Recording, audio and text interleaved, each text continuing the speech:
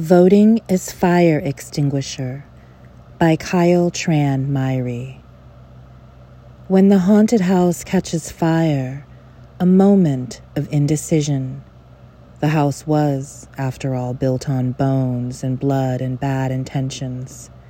Everyone who enters the house feels that overwhelming dread, the evil that perhaps only fire can purge.